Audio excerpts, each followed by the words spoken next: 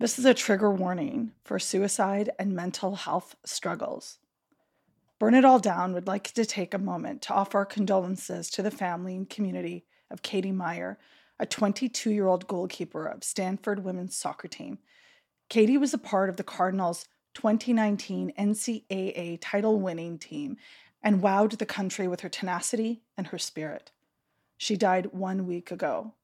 We are holding space and sharing the heartbreak with the Myers family, the Stanford community, and all young athletes who are grieving and devastated at this time.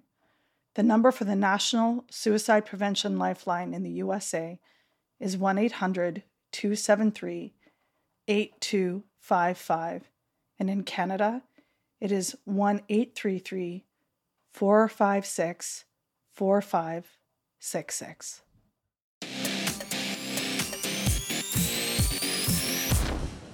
Welcome to Burn It All Down, the feminist sports podcast you need. Shireen here, and I'm joined by Lindsay and Brenda. But today I am the conductor at this beautiful orchestra of brilliance in sports discussion. Today on the show, we talk about owners of sports teams, leadership, bad apples, and we dive into different ways they operate within these teams.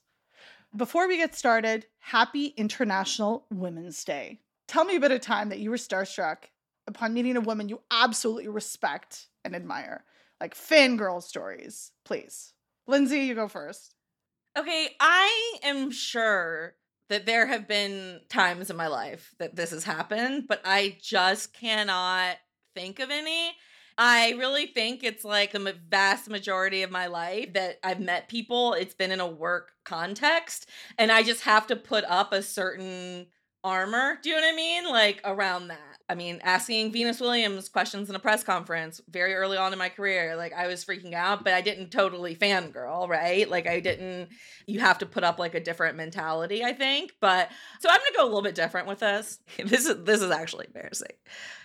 This is going to sound a little bit like I'm objectifying her, and I don't mean to, but I will say that when I saw Sylvia Fowles in person, when I walked into the Minnesota Lynx locker room one time and saw her cheekbones and eyes like right next to me, right up close, I was actually speechless for a minute. Like I was flustered because like those eyes, they just like pierce through you.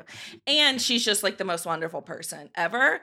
So she makes you not feel starstruck around her because she's just very, very, very kind. Yeah, I thought for sure, Lindsay, because it's also coming up to the 3-year anniversary of the 5 of us meeting in person in New York City. It was International Women's Day that we all met. So I figured that you would talk about how we all cried together in the lobby of the hotel in Long Island. That didn't actually happen. That happened in my head.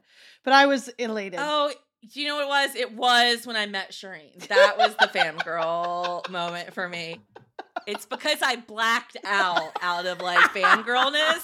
That's why I didn't bring it up. So, yes. Thank you for that memory. Yeah. And not that I was fishing for that particular answer, but yes. Oh, no, not at all. No fishing.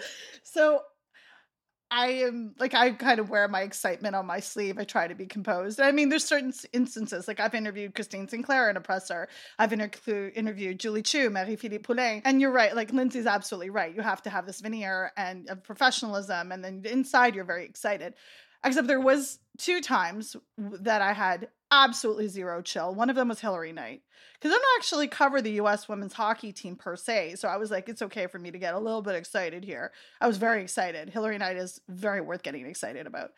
But the other one where I was absolutely, and y'all won't probably believe this, I was speechless and I couldn't move. I literally didn't have words to formulate. And it's when I met Naomi Klein. I'm a huge, long-time admirer of her work. I think she's probably one of Canada's most brilliant thinkers. She's incredible. So I was at a very small event and she was there, and I had just had ACL surgery in 2014 and I was on crutches and I had to keep my leg elevated. We're at a very small restaurant in Toronto. And my brother happened to be at this event and he went over and got her and said, my sister can't even make her way over to you, and she loves you so much. And she sat down with me, and in the best of Shireen, I talked about my cat with her for 35 minutes, and she told me about her baby. Because when you sit down with Naomi Klein, you talk about your cat. And she was lovely, and she was brilliant, and there's a photo of it somewhere, and I just remember trembling. And then she followed me on Twitter, and I think I screamed for an hour. It's like Billie Jean King levels of excitement. Branny?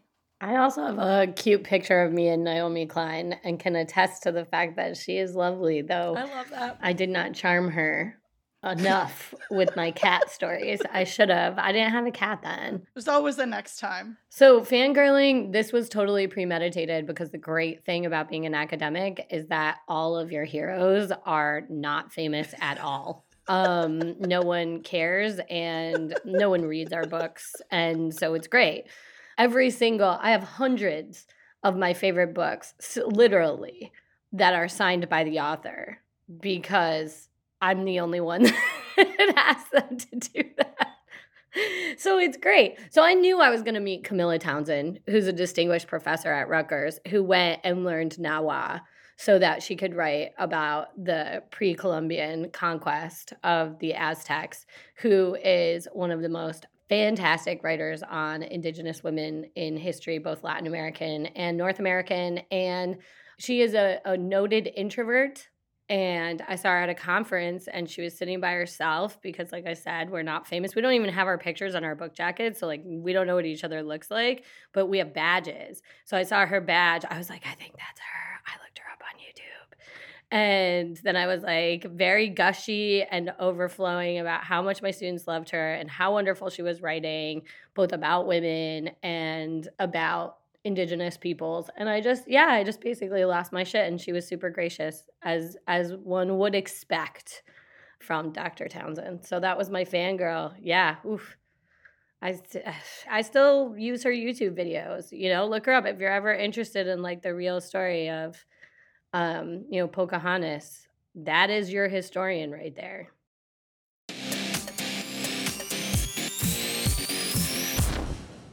On to shitty, selfish owners. So what we're talking about today is not just selfish in a capitalist narrative, but is also in general bad owners. And we're trying to highlight different overarching ways that these ownership models and owners in particular suck.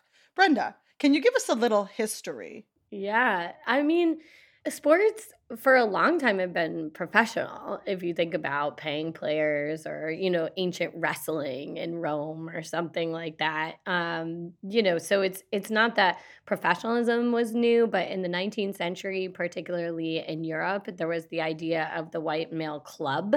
So starting the cricket club and the football club. And this is really tied with imperialism and ways in which they're going to export, quote unquote, civilization and morality, from the British Empire, from the French Empire to Africa, to Asia, to South America in a neo-colonial way. And so these clubs, both domestically and internationally became really important to the idea of morality in sport. And basically, ownership happens when they start to agree about not allowing players to trade. So the very idea that like I'm, Sundry Football Club and you're Leeds Football Club, and we don't want our players to be going back and forth. So we try to make deals and we try to do things like buy certain rights or own certain rights, whether it's the stadium or whether it's players' contracts. Really, the foundation of it is athletic labor. Then that builds to leagues, right? Then we have this community league, et cetera, et cetera. This is like the 1860s. So FIFA's not even invented yet until, the beginning of the 20th century. And more and more in Great Britain, you have individual owners that, buy these teams and monopolize labor. And it's really football first, soccer, that is the first kind of private ownership that you see. And then in the U.S., as you get to professional leagues beyond college with football, with North American football, overhand, and baseball, those became really popular for individual kind of elite men. And the idea too, a lot of times was that they owned factories or they owned agricultural ventures, farms, and that this team that they would start, that they would essentially own from the get-go, would keep workers busy, would give them something to do, would create this voluntary, lovely relationship between owner and player, boss and worker. And very often it didn't work that way, and they became kind of hotbeds for unions. And the other alternative model in global history is the one in South America and the one exception that we have in the US, which is the Green Bay Packers, which is a mutually owned, quote, non-for-profit, even though they're profitable, not for profit for one owner kind of model, right? There's like thousands of owners of the Packers. In 1923, they allowed you to buy in. I think it was like $5 or something like that. Wasn't that cheap back then. and people own a share, and then you elect, the board of directors that run it. And so we have the Packers. But what happens, and I'll just wrap up with this, what happens very quickly in the United States and in Europe is that leagues like the NFL bar that ownership. They don't want that. They want individual owners. So the NFL actually has one of its first and foremost rules is that they want singular owners of teams. The Green Bay Packers has a grandfathered exception into that. So this isn't something that, private owners fight against this model all the time because they see it as very messy to deal with, not they're used to dealing with their own, fellow greedy, crusty white dudes in the boardroom. They don't want this kind of more democratic ownership that messes with their cadre. So anyway, and here we are, tons of tax breaks for these guys, and they keep on making billions of dollars in this way. I mean, that's mind-boggling. So does that mean we should all go buy shares of Green Bay Packers? Well, they're not for sale necessarily, but they had, I think the last time was like 10 years ago or something when they had to like redo the stadium and the sound system or stuff. But yeah, I mean, if it wasn't for Aaron Rodgers' recent activity, we should generally all support the Green Bay Packers. Love that. Lindsay, there's some big news this week in terms of ownership and in leagues. Can you give us a little bit of insight into that? Yeah, I mean, obviously there's a couple big stories. The first, and look, I'm not a baseball expert by any means, but I have been following a little bit what's been going on in Major League Baseball because the lockout that the owners implemented at the end of last season in order to stall the collective bargaining negotiations. It's ongoing, and it's gotten to the point where the first 2 series of the regular season have been canceled by the owners, and it's really important to keep saying that this is not a strike by the players. This is a lockout by the owners. It is the billionaire owners who are doing this. And I mean, essentially the players are trying to convince the owners to invest in their product and invest in the health of the sport as a whole.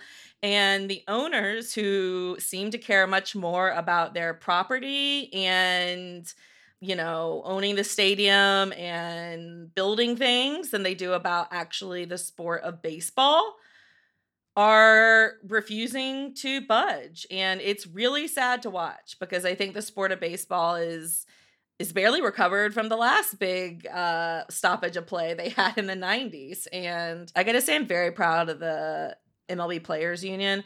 I think the conversation around this has been focused on the owners and on these billionaires who are falsely saying that they're losing money when most clubs make money even before games are played. And that's the problem. These owners don't necessarily have to sell tickets. They don't necessarily have to invest in putting a good product on the field because they make money without it.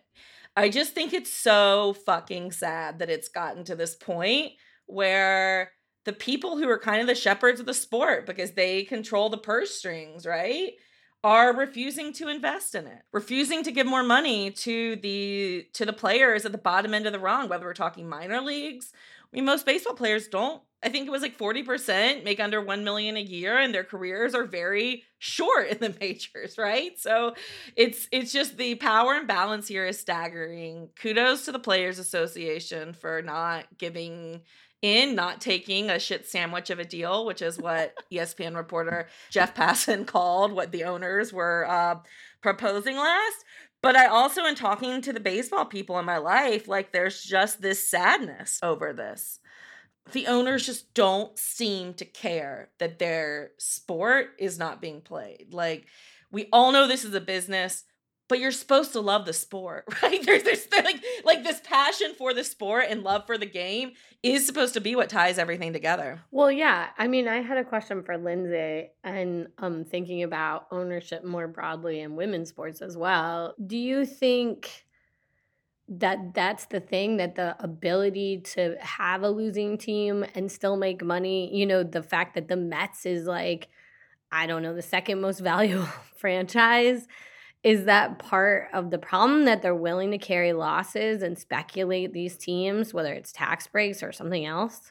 Yeah, look, it's tough, right? It's a tough bind because the thing you always hear about women's sports, that the business isn't solid enough, right? Whereas then you've got these men's sports that have been around forever and the business aspects of things is really healthy, right? And yet you're seeing, I can't say similar lack of investment because there's no comparison between the two, but I just think it's really fucked up. And if you look at the baseball rules, like so many involve, there's so many loopholes and ways for these owners to count the number of starts or the number of times a player has been on the roster or is called up, and to manipulate these things in bad faith so that the players get less money, right? Or not call up, not focus on developing players because they don't want to spend more money. And it's really staggering. I mean, these owners are literally saying that they aren't making money, that the pandemic hit them so hard, but it's just trying to get them to run their business in good faith for the overall good of the sport. And this is overall not much money to them. And I don't understand. To me, it's just with all these negotiations, right? Like, it's power, right? They just want more control over exactly what decisions and exactly how much they can manipulate their books. They can manipulate their players. They can manipulate everything in their domain. Whereas the players are trying to make rules that force them to, invest more and help fuel the entire ecosystem, right? And if you look at lots of sports, the minor leagues, the development leagues, whatever you call it, right? Somebody has to fuel these because you need these to make the upper echelons of the sport healthy, right? Players need ways to come up, right? The whole sports world needs developmental leagues. Who should be paying for those, right? Because it's not going to always be the gate tickets that are bringing it in. They're not going to be getting the big television contracts. It should be the billionaire owners. That's who should be paying for it. The people making the most money off of the sport are the ones who should be paying for those lower leagues, because those lower leagues benefit everyone at the end of the day. Well, owners will happily drive a good thing into the ground. I mean, that's all this shit about capitalism being efficient. It's such bullshit. It's so stupid. Like, we can't even get tests when there's like high COVID rates, like whatever about capitalism being efficient. And like, this is a perfect example. Like, take a look at what UEFA's Champions League, like what the clubs are trying to do. Like, they're just like, they already make $1 zillion on it. And now whether it's the Super League or they're trying to expand it from 32 to 36 to, I don't know, 188.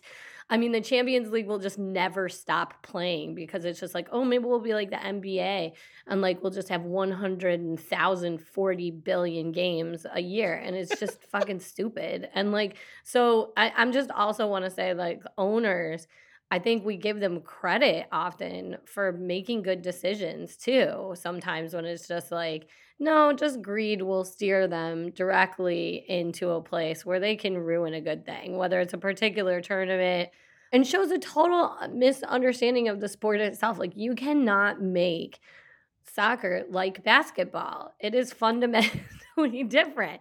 You know what I mean? And so whenever they're like basketball eyeing how the Champions League is working, and they're always reporters that, can't even say UEFA, by the way, and so I heard UEFA this past weekend of a reporter, and I was just shocked. That's offensive. I think that's So, Islamophobic. I mean, anyway, It's I terrible. just also want to say to Lindsay's point, like the greed is so apparent when you look at some of the illogical decisions that they're willing to make, even when contrary to reason.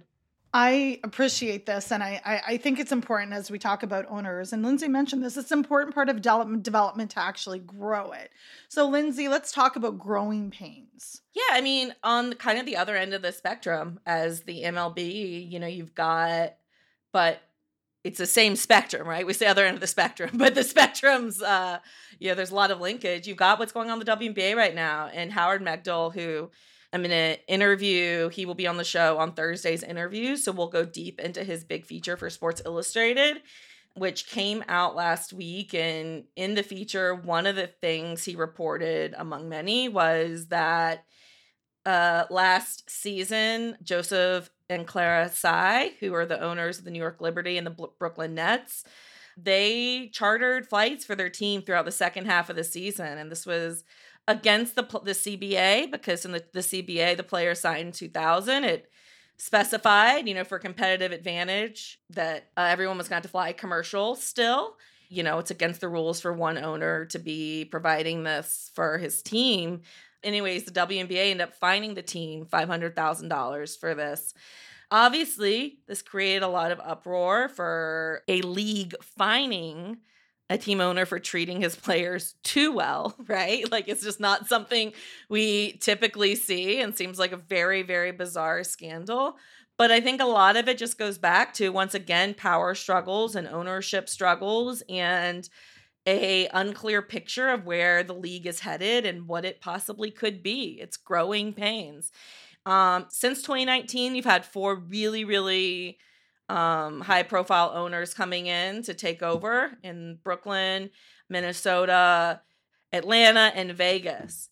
And, Mark Davis, for one, the owner in Vegas, has been very open about how unhappy he is with how little he's allowed to pay his players, and the limits on how well he's supposed to treat the players. But at the same time, you run into problems because there is a collective bargaining agreement for a reason, and a lot of the owners elsewhere in the W have been around for a long time and shepherded the league through tumultuous seasons of life. And which way is the league going to go now? Is it going to let these owners invest in the team and maybe threaten a little bit competitive balance, or force ownership groups that don't have as much money to, either raise that money or bring in other investors, or do some of the things we've seen in the NWSL, right? We've seen in the NWSL bring in big investorship kind of fundraising types of groups for specific owners. Do we need to see more of that in the W so that everyone can kind of keep up? I don't know, but I think it's very, very interesting. And I wrote about this in Power Plays, that is frustrating as Howard's report was. Like, it's all really good problems to have, right? Like, growing is uncomfortable. Growing is hard. I don't care whether it's a teenager going through puberty. Like, we know that shit isn't easy, right? And growing, whether we're trying to grow personally, or, any type of, or in our business, any type of change and growth is uncomfortable. I think the W is going through a very uncomfortable period right now, but it's very necessary. And it's really good to have owners who want to invest more, aren't afraid to talk about wanting to invest more. And I think it really puts the fire on other owners.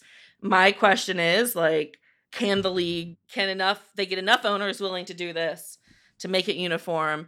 And also, how do you prevent it from turning into an MLB situation where you've just got all these billionaires in there who don't give a shit? I mean, then we can get into the topic of owners who it's not part of growing pains. They're just pains. When I say pains, I'm talking about blatant racism, whether it's homophobia, transphobia, all these horrible things that do play a part. Because I mean, that happens with owners and individual owners in particular, like Kelly Loeffler, former owner of the Atlanta Dream, WNBA. Fortunately, it was sold to Renee Montgomery, Larry Gottesdiener, and Susanna Baer in February 2021. But we've chronicled how terrible Kelly Loeffler was, and so did much of American media, in that, it was so much that the players rose up to support her opponent who was running for political office, Reverend Ralph Warnock, who ended up winning that election. So I think that's really interesting. But also, she was bad. And when we talk about bad apples, that's a rotten to the core apple. But fortunately, the ownership model changed, and we love to see Black women owning shit. So like literally Renee Montgomery owning this, being part owner of this team is really important. I mean, there's other examples. There's many examples of racist owners. Another one that comes to mind, Donald Sterling, former LA Clippers owner who ended up selling it to Steve Ballmer after Sterling was found to be a racist asshole. He was banned from the NBA and faced a $2.5 million fine for a vulgar diatribe, which was actually caught on tape. I don't know if people remember that, but it's like, for me, one of the foremost examples. Also, the Ricketts family. I don't do baseball either, except for when it comes to the Blue Jays, because I look really good in that color of blue. But the Ricketts family, owners of the Chicago Cubs and actually other teams, like, they're famous for their Islamophobia. I remember Joe Ricketts, his Facebook was posted, like screenshots of his Facebook with really horrible xenophobic anti-Muslim sentiment. They still own it though. I mean, then you think about how tough it is to actually get owners out unless there's like this kind of movement against it. But right now, the Ricketts family is still being rich, and as far as I know, allegedly being Islamophobic. Which kind of leads us to the next, something else I wanted to get into is different ways of holding owners accountable, whether it's fans, public outcry. Like right now, Abramovich, the owner of Chelsea Football Club in the UK, in England, is in the process of selling the club. It's in trust right now to the foundation because of the fact that he's Russian and has ties to Putin, and has decided and released a statement last week saying this was in the best interest of the club. He invested billions of dollars, including taking on debt when he took over the club, but has said that he's sad to have to part ways, but he feels this is in the best interest of the club. I don't know if that's to make us supposed to jerk a tear or something there. I wasn't feeling really sad. He can go cry into his bag of millions of dollars. Brenda, talk to me about more different ways of holding owners accountable. Well, it's interesting, right? Because we look at businesses all the time with owners and we don't demand that they're good people. So it's kind of a fascinating thing how in sports we're able to, because they have such a public face, it actually gives us a window into what, corporate anything looks like. And I mean, there's something about it that feels like fans are more than consumers, right?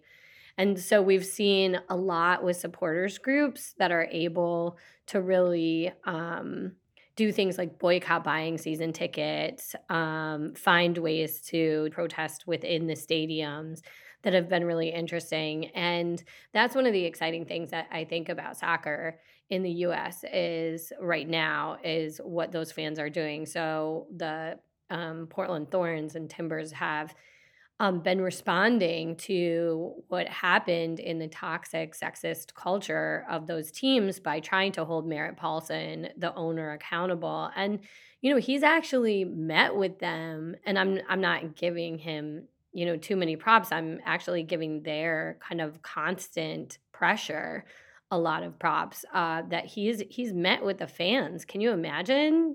Can you actually imagine that Donald Sterling sitting down fans with concerned, back then. Let's have a town hall meeting. Family, and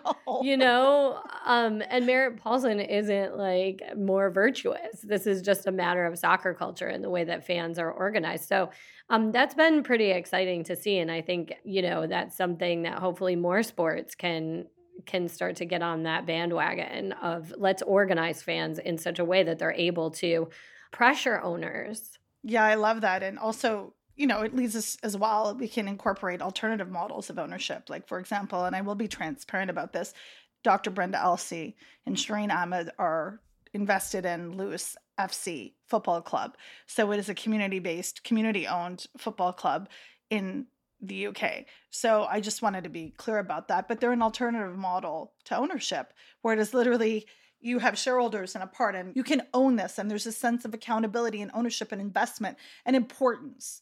And I mean, I'm not saying it elevates it. I'm not going to be mad at the Montreal Canadiens more if I owned a part of them. But my point is that there's a connection, and connection is important. Also, there's a couple, the Peterborough Petes hockey team is one of the oldest hockey teams in the Ontario Hockey League. They're also a community-based ownership. And I think that's really interesting because in hockey, that's not common. And they're in the minors, yes, but I think it sets a really interesting precedent on how involved the community is in those things, whether it's events or whether there's a discussion about the culture of that game.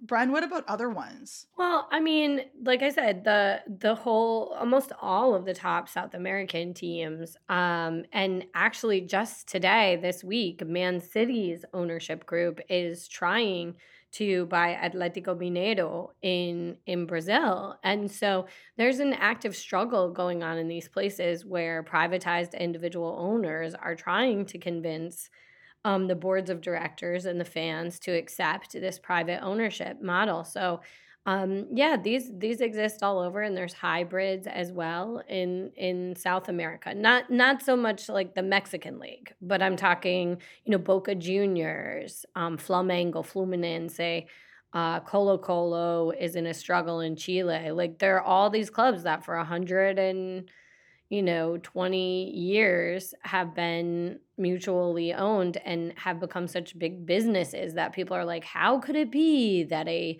non-for-profit can run like this? We must have the efficiency. And this is why I argue again of like an individual Merritt Paulson. You know what I mean? So that's the model that's really common there. And just to emphasize once more, and I know we've had other shows about this, but whatever, I'm just going to keep saying it. Just because it's not for profit doesn't mean it's not profitable. These are incredibly profitable clubs. It's not like they're, struggling for existence in Boca Juniors.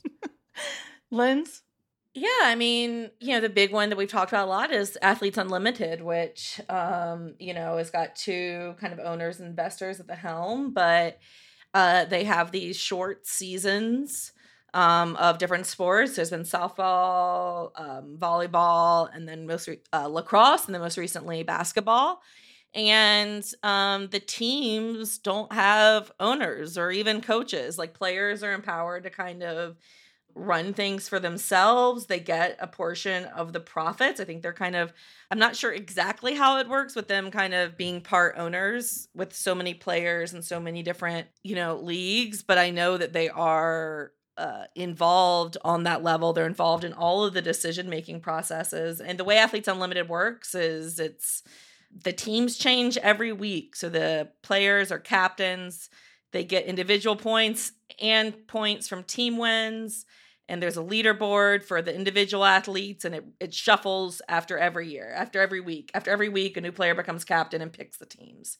So teams change every week, so there can't be an owner, right? Like, you can't have just like an owner. And it just really mixes things up. And I've been skeptical about it, but it's really cool and it's still going. And I think I'm really excited to see how it grows, because it's such a streamlined model compared to, a WNBA or something. And it also, this is what made me get it. The seasons it holds are about 6 weeks long. So it doesn't have to compete with the other leagues. But Athletes Unlimited model, by being more streamlined, can help push the entire sport forward. Yeah, and one of the things I think about here is leadership and what that looks like in different leagues and different teams. And I'm just going to wrap this up with a really important quote. The thing that motivates me is a very common form of motivation, and that is, with other folks counting on me, it is so easy to be motivated. And that's from Jeff Bezos. I don't know what to say. I don't know. This is a joke. This is the actual quote. Don't worry. But I just wanted to see your faces. Jeff Bezos. Thank you. No, the actual quote. Fight for the things that you care about and do it in a way that will lead others to join you. And that's from Ruth Bader Ginsburg.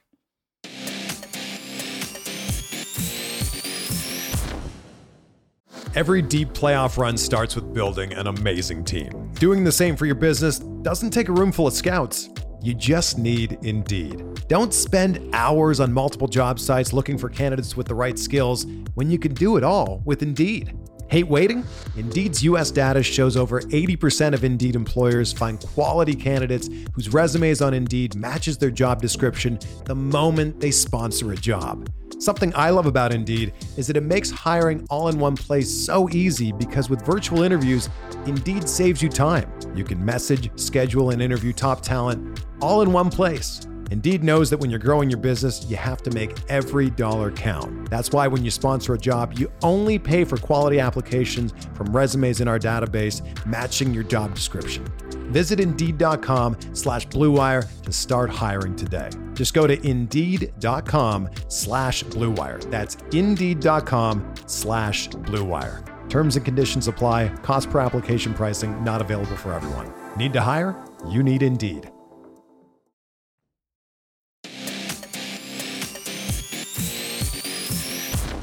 This week on our interview, which drops on Thursday, Lindsay chats with Howard Megdal about all things women's basketball, including his explosive feature on Sports Illustrated on the fractured state of WNBA ownership and what drama women's college basketball is bringing to March. And we experience this every day in the women's sports world of like, do we celebrate the win, even though it's belated and it's limited and it seems begrudging?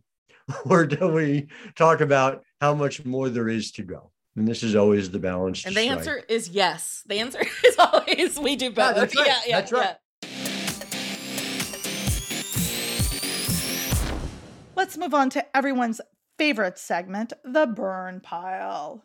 Lindsay, what are you torching? Yeah, a regular in this thing is U.S. soccer, but it's a little bit different this time. So we did just have U.S. soccer elections for the president this past weekend. Cindy Parlow-Cone did win re-election, so we are very happy for Cindy.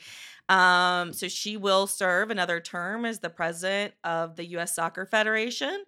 However, Carlos Cordero, the former president and Cone's predecessor, who was basically forced to resign after his incredibly sexist and demeaning strategy for fighting equal pay, the women's equal pay lawsuit, came to light in 2020. He ran against her, and she only won 52.9% of the weighted vote from the National Council. That means Carlos Cordero almost won.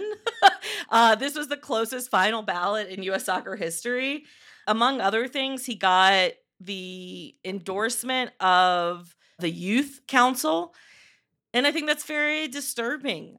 He oversaw U.S. soccer during a period where inequities were heightened and abuse was enabled. And it's scary to think how close he was to winning re-election. I also want to burn the fact that there was a proposal up for a vote that the president of U.S. soccer become a paying job with a salary. It is right now a volunteer position. You might think, Lindsay, why do you want rich people to get richer? No, I just want people paid for doing jobs because that helps weed out corruption and it helps widen the amount of people who can apply for said job. Just like internships are very exploitative to people trying to break into fields, having these incredibly powerful positions be volunteer positions also takes a bunch of people out of the running. This proposal got voted down and people said they wanted to keep the purity of the position. Anytime people are arguing for purity, you know that's bullshit. And it usually is a euphemism for corruption. And I want to keep this power imbalance in play. So just want to burn Carlos Cordero almost getting elected again. And the fact that U.S. soccer isn't a paid position. I'm not saying the U.S. soccer president should get paid millions, but I just think it's a full-time job. Like, let's let it be a full-time job. It's an important job. So burn. I'm going to go next. This news was really, worrisome. And I'm going to start with saying that it was reported that Brittany Griner was actually detained in Russia while trying to return to the United States. She plays in Russia in the off season, as many athletes do play abroad. But what ended up happening is she was allegedly detained in Russia while trying to exit the country because she had vape cartridges with substances that are legal in Russia. Now, then it was further reported on that she's actually been there for 3 weeks. There's concern about this for many different reasons. There's concern that she could potentially be used as a political pawn because she's like quite a star, like huge star. Secondly, she's a queer Black woman who's like gender non-conforming, and there's concerns for her safety, obviously. Adrienne Law just had a really great Twitter thread breaking this down and why she is uncomfortable with the way things are rolling out, because she feels that, Brittney Griner usually travels back at the same time that she was expected by the Russian authorities. So it's a really interesting thread to read and to ponder over. I mean, of course, first and foremost, we're concerned about Brittney Griner's safety and that she get back to her team. But also the WNBA and Phoenix released statements. Mercury said over the weekend that they are aware and they're in contact with authorities that they need to be in contact with to ensure her safety, and that's of paramount importance. But I want to take this because if there's even a sliver of chance that a Black queer athlete is being used as a political pawn, in which all sounds scary and dangerous with everybody involved in this, I can't help but note, why does she have to play abroad in the first place? Like, give her the money so athletes don't have to do that in the off season. I'm sorry. No, I'm not sorry. That's where my mind goes. I hate all of this. I'm concerned for her safety. And I'm obviously thinking about her family and her teammates at this time, who must be very concerned. And we'll keep you updated with what's happening. And I want to take all of these systems that put athletes, particularly those from racialized and marginalized communities, into vulnerable situations. I fucking hate all of it. I want to take it and want to burn it all down. Burn. Bren? Okay, well, this is good. This is on a related note. I want to burn it's like a complicated burn, I guess. But death threats to players, children, and family members that are Russian. Alex Ovechkin in particular, the NHL player for the Washington Capitals, has received tons, according to his agent, Daniel Milstein, who's actually a Ukrainian Jew, and working with him, and has said, please stop this. This is terrifying. We've had to get extra security for him. It's not just him. The Capitals have 4 Russian players. Lots of teams have any number of them. And evidently, it's just been so bad, the threats to the actual clubs. The Washington Post ran a story on it. Some other places have. And it's really distressing. Now, that said, Ovechkin has, over the years, expressed his, very hearty support for Putin. So I understand that he is subject and should be subject to, whatever people want to say. You've enabled this dictator, war criminal, whatever however you want to frame it, people have a right to hold him accountable. But I mean, I don't know about you all's family and you all's parents, but with all respect to my parents, I'm really glad that I'm not responsible for everything they've done. Can we please stop sending any kind of are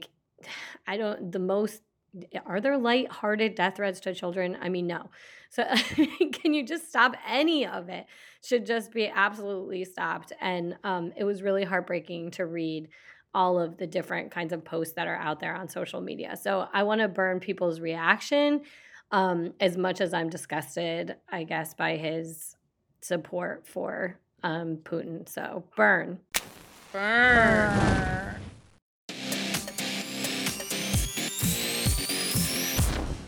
Now let's move on to some light. Let's hold up some incredible people this week. I'm going to start with Paralympians. And there's so many we can't name in this segment, but I wanted to highlight a few. First of all, Oksana Masters won the first gold for the U.S. in the women's biathlon 6K sitting, 6 months after 2 golds in Tokyo in cycling. Masters was born in Ukraine and was adopted to the U.S. as a child. She had been posting on social media about Ukraine and often in these games saying she is racing for 2 countries that make me whole. 2 Olympics within 6 months. That's wild. Cecile Hernandez of France and Brenna Huckabee of the USA are the snowboarders who almost didn't get to compete because they were quote unquote too disabled. They competed in the snowboard cross LL2 classification and both medaled. Hernandez won gold and Huckabee won bronze. Oksana Shishkova, one of many Ukrainians to win gold in the first days of the Paralympics, she has 2. She took gold in the women's biathlon sprint as well as a long distance vision impaired races. She said, quote, medals mean nothing compared to the lives and relatives of people who have suffered already through war, unquote. Brenda? Yeah, shout out to Ukrainian tennis champion Alina Svitolina, who defeated Russia's Anastasia Potapova at the Monterrey Open March 1st. She pledged to donate her prize money to Ukraine's military resistance and said, quote, I was on a mission for my country. Linz, who's next? Tiana Hawkins, the inaugural Athletes Unlimited basketball champion. Hawkins finished the season with 6,836 points, sealing her Athletes Unlimited championship with a thrilling triple overtime win for her team. Love seeing Tiana Hawkins thrive. Love her.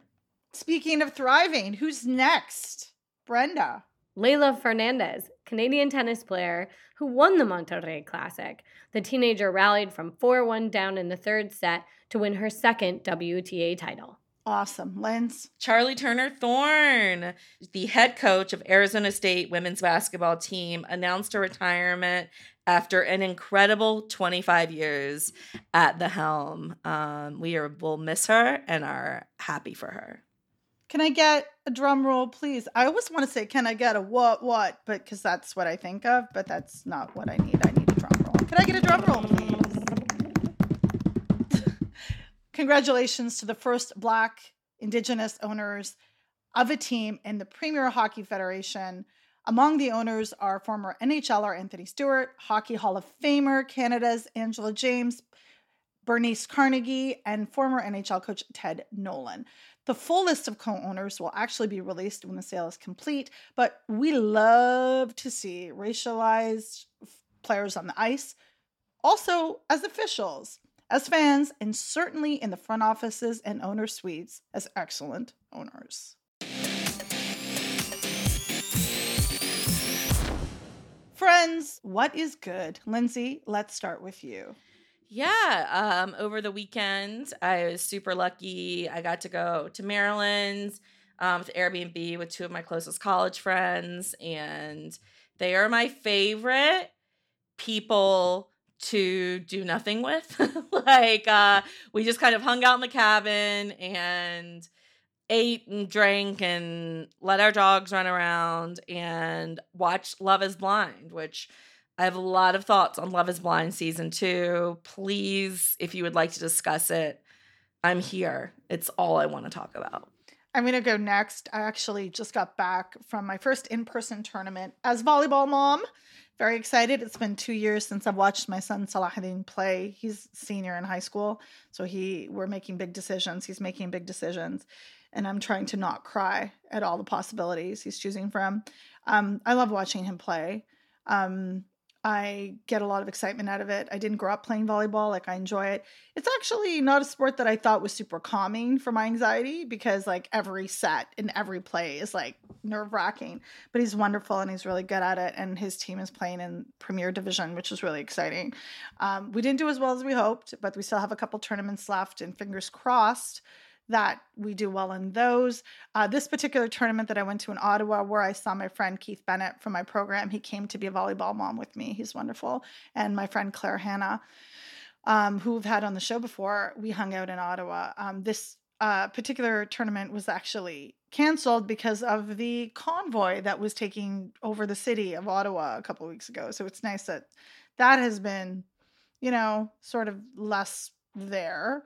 I'm not going to say they're all cleared out because they're not. But anyways, the city is no longer under this type of siege. And so I'm happy about that. I'm also wanted to shout out X University, formerly known as Ryerson. I got a chance to guest lecture in my friend Dana Robson's class last week. We were co-instructors in the first semester. I'm not teaching this semester. But my class was exclusively online, and I got a chance to see them in person, and I recognized all their faces, even with their masks on, and it was lovely to see them. I absolutely love these students. I've made some decisions about what I want for my future based on the experience teaching them, So reporting sports, section 3, I love you all. And thank you for being engaged and having me sit there and talk about stuff. And sometimes you get into things you don't think you're going to get into, and it really inspires you. I get a lot of energy and excitement and, inspiration from these students. So I'm a big, big fan.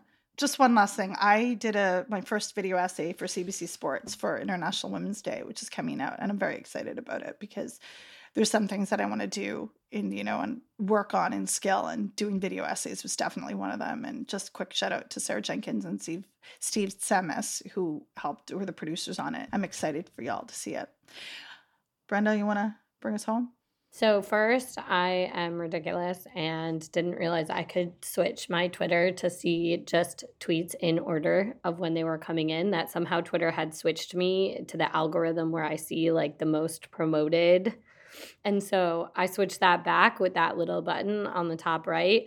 And thank fucking God, because all of a sudden I went from being annoyed all day to being like, oh, look, they published that book and they published this arcane thought. And they were all really good and wonderful. And I remembered why there was a bunch of people that I followed, because I really respected and was interested in what they said, but I hadn't seen anything from them in like 3 months or whenever Twitter screwed me over. So I was really thrilled by that. Oh, the vet. I took my cat Leo to the vet. She's really nice. She told me how good looking he was. So we just sat there and talked about that for like 10 minutes, and I was really excited. She's probably lying. She probably says that to everyone. It's fine. But I believed it to be true at the moment. So that was really fun. And also there's a new book by Nobel Prize winner Olga Tokarczuk, or Tokarczuk. You can look her up ever if you're interested. She originally wrote a much easier, in the sense of less time-consuming novel called Drive Your Plow Over the Bones of the Dead. And I'm sure that was on my What's Good. I am sure. She's, I guess you would call her an eco-feminist novelist. And she's just fucking great. And she has this new book called The Books of Jacob, which is like 700 pages, which means I get to keep her with me for a very long time. And she's amazing. If you're a middle-aged woman, I don't know how many of our fans are out there in like their 40s or whatever, because I think I'm the oldest of the crew. But like, go and fucking read that book. I mean, it's about like that transition and being ignored, and how really evil you can be as a middle-aged woman without anyone noticing. Brenda, if you had like a book talk on TikTok account, I would 100% subscribe and pay for that content.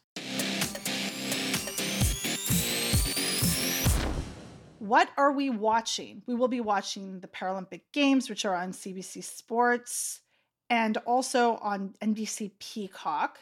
So we will also be watching the PHF on Twitch and on certain televised, in addition to PWHP upcoming showcases as well. So I'm very excited about that. There was just one in DC and an upcoming that's soon to be announced. That's it for this episode of Burn It All Down. This episode was produced by Tressa Versteg. Shelby Weldon is our web and social media wizard. Burn It All Down is a part of the Blue Wire Podcast Network. Follow Burn It All Down on Facebook, Twitter, and Instagram. Listen, subscribe, and rate the show on Apple Podcasts, Stitcher, Spotify, Google Play, and TuneIn. For show links and transcripts, check out our website, burnitalldownpod.com. You'll also find a link to our merch at our Bonfire store. And thank you to our patrons. Your support means the world. If you want to become a sustaining donor to our show, visit patreon.com/burnitalldown. Burn on and not out.